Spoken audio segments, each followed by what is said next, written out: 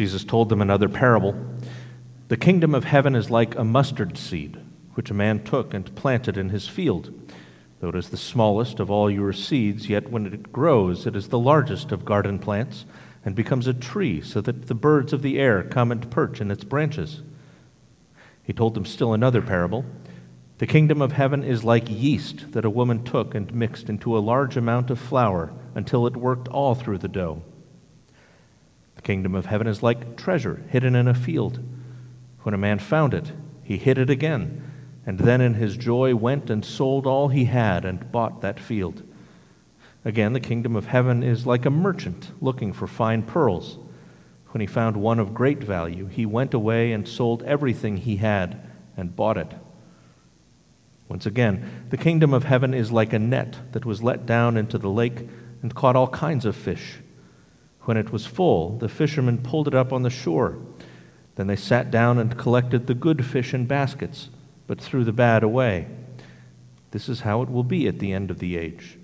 The angels will come and separate the wicked from the righteous and throw them into the fiery furnace, where there will be weeping and gnashing of teeth. Have you understood all these things? Jesus asked. Yes, they replied. He said to them, Therefore every teacher of the law who has been instructed about the kingdom of heaven is like the owner of a house who brings out of his storeroom new treasures as well as old. The Gospel of the Lord. In the name of the Father, and of the Son, and of the Holy Spirit.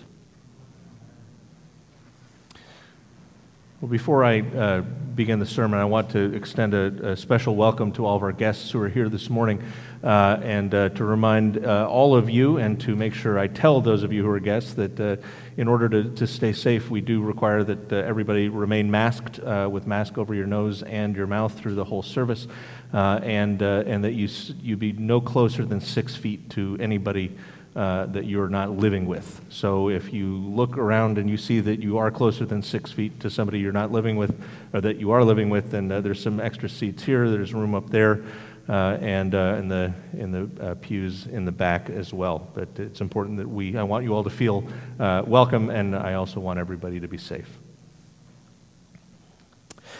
So finally, baseball's back. I can hardly describe the sense of relief and satisfaction that washed over me on Friday night when that first pitch sailed into the catcher's mitt, when the Orioles started their season. For 2 whole innings, I just sat on the couch, transfixed. And then in the bottom of the third, the Red Sox scored 4 runs. I got up to get a beer. And then in the bottom of the fourth, they scored 6 more. And then after we picked one up in the top of the 6th, the Sox came back and got 3 more. So I went back to my bedroom and said my prayers. Later on, I saw that the team tweeted that they were only 1 game out of first place.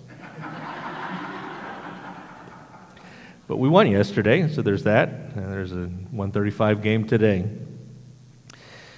But as I think back on Friday evening, I'm reminded of seminary, when my class on Paul and his letters got to Romans. Now, by that point, I'd taken most of my other Bible classes. I'd encountered the Scriptures in new and exciting ways. I especially thrilled to my Old Testament classes, believe it or not, wrestling with some of the strangest texts in our Bible. So when we got to Romans, I remember remarking that reading Romans was like drinking lemonade for the first time in the summer. You forget how good it is, how perfect it is on a hot day to have something cold and sour and sweet, something you hadn't had since the last summer. On Friday night, watching the Orioles play for the first time since September was like that. And in the late 90s, when I was in seminary, reading Romans after having been away from it for a while was like that for me, like that first sip of lemonade. It grabbed all my attention, all my affection. One of the reasons Romans can do that is the text that we have for today. Many people will say that chapter 8 of Romans is their favorite chapter in the whole Bible. It starts off with a resounding assurance that there is therefore now no condemnation for those who are in Christ Jesus. And it finishes with the resounding assurance that not a single thing will be able to separate us from the love of God in Christ Jesus our Lord. Now, in our Romans passage today, Paul talks about the doctrine of predestination, which is addressed in the 39 Articles of the Anglican Reformation from 1571. Article 17 reads, "Predestination to life is the everlasting purpose of God, whereby before the foundations of the world were laid, he hath constantly decreed by his counsel secret to us, to deliver from curse and damnation those whom he hath chosen in Christ out of mankind, and to bring them by Christ to everlasting salvation as vessels made to honor." What does it mean to be vessels made to honor? The 17th article goes on to say, "Wherefore they which be endued with so excellent a benefit of God be called according to God's purpose by his Spirit working in due season. They through grace obey the calling. They be justified freely. They be made sons of God by adoption. They be made like the image of his only begotten Son, Jesus Christ. They walk religiously in good works, and at length, by God's mercy, they attain to everlasting felicity." They could really write in the 16th century, couldn't they? But this text immediately presents us with three problems. The first one is, what does it mean if you don't always walk religiously in good works? Does that mean that you haven't been predestined to life, that you haven't been delivered from curse and damnation, that you won't attain to everlasting felicity? I don't think that's what it means at all. Remember, Paul says at the beginning of the chapter that there's now no condemnation for those who are in Christ Jesus.